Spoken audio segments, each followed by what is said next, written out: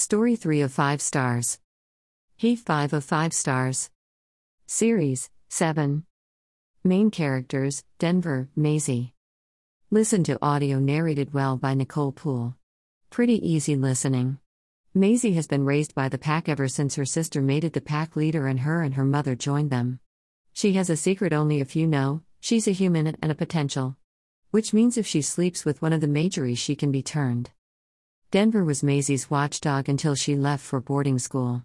He's the jokester and friendly bartender of the pack, never taking things too seriously. The thought of human Maisie's mortality has him withdrawing from her to avoid the pain of losing her. Maisie returns home all grown up, looking to reconnect with her family, back in Denver. But Denver is still trying to keep his distance even while trying to keep others from courting her. I was very disappointed in how Prince seemed to change from the good guy we got glimpses of in the previous books to an elitist snob as he pursued Maisie. Similar to previous books, there's an alpha who wants and pursues the girl, while her real mate dithers and makes a lot of mistakes, almost costing him the girl. He made me doubt he deserved the girl.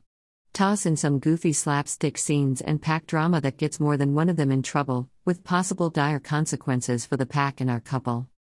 An easy to read, simple story that doesn't take itself too seriously. I was hoping for more from their story.